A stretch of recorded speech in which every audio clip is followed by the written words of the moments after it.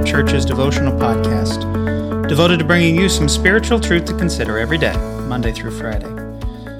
Thank you for joining us. Our passage for today comes from Psalm 146. I'll read the whole thing. Praise the Lord, O my soul. I will praise the Lord as long as I live. I will sing praises to my God while I have my being. Put not your trust in princes, in a son of man, in whom there is no salvation. When his breath departs, he returns to the earth. On that very day, his plans perish. Blessed is he whose help is the God of Jacob, whose hope is in the Lord his God, who made heaven and earth, the sea, and all that is in them. He keeps faith forever, who executes justice for the oppressed, who gives food to the hungry. The Lord sets the prisoners free. The Lord opens the eyes of the blind.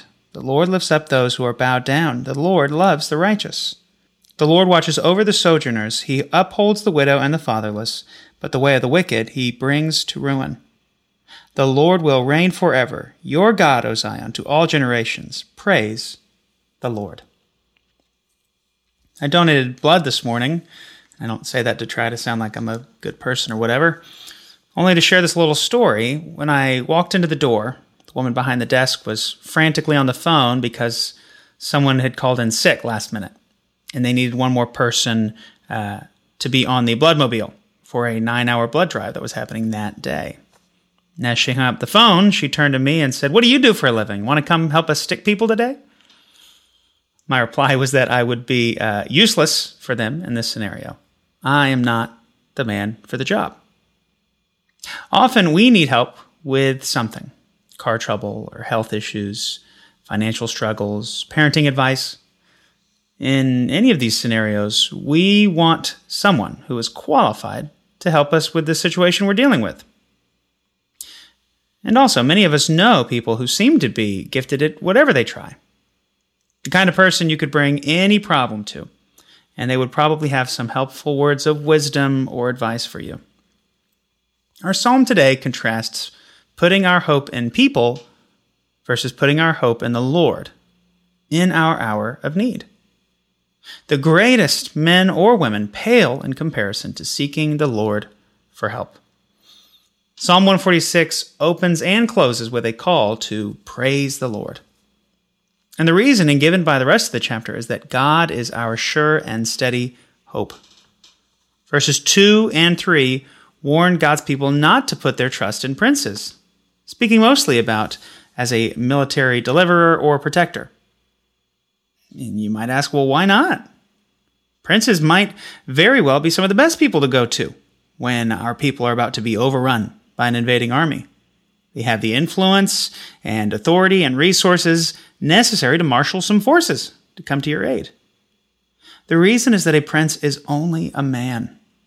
And as men, we are all susceptible to death, to sickness, to shifting allegiances, to character flaws, to mistakes. Our passage says, when his breath departs, all his grand plans for the future immediately come to an end.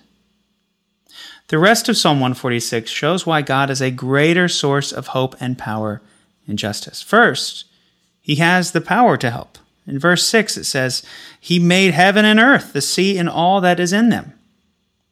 But he not only has the power, he is also good and just.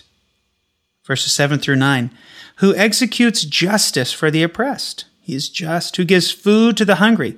He's looking out for those who are in need. The Lord sets the prisoners free. He opens the eyes of the blind.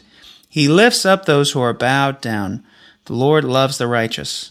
He watches over the sojourners. He upholds the widow and the fatherless. But the way of the wicked he brings to ruin. God's character is such that he is looking out for those who are in need, for the less thans, for people who need someone with strength and power. He is looking out for those kind of people. That is our God. So he is the one who we should run to for our help. You might respond, yes, but it's so much easier to talk to a person face to face than to seek God. How do I know that he hears? How do I know what his answer will look like? And how do I know what he expects of me? And my bills are due tomorrow. Well, there's a lot to that. One scripture throughout declares that God hears our prayer. Psalm 65, for instance, addresses God as you who hear prayer, or some versions say you who answer prayer, or you who listen to prayer. So we know that he listens. Well, how does he answer our prayers? In many ways.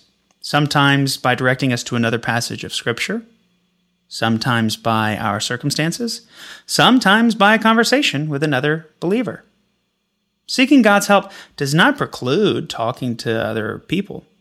We are not called to live this Christian life on our own. It is a good idea to seek godly counsel, to speak into our circumstances. It simply means that we go to God first through prayer and his word, and we seek to submit any way forward to his will, whatever that may be. And we trust his timing, that he will give us what we need when we need it. And when we do that, we can be assured that he has both the power and the goodness to be with us and help us in our time of need. Praise the Lord. Lord, we thank you for Psalm 146 that reminds us that you are our greatest hope, that you have all power in the universe. You are the creator of everything that is. But you are also good, gracious, merciful, and just. So, Lord, remind us of these truths when we face difficulty, when we face hardship, when we need answers to questions that we don't have. Lord, may we seek you first and wait on you, even as we may seek other people's advice, God, and do the things that we can do. Lord, that our hearts and our minds would always come to you first, knowing that you are a good God who invites us to come into your presence and to cast our cares before you. We thank you for it in Jesus' name. Amen. Thank you for tuning in for another edition of Let's Talk. Church family, you are loved. Have a blessed day.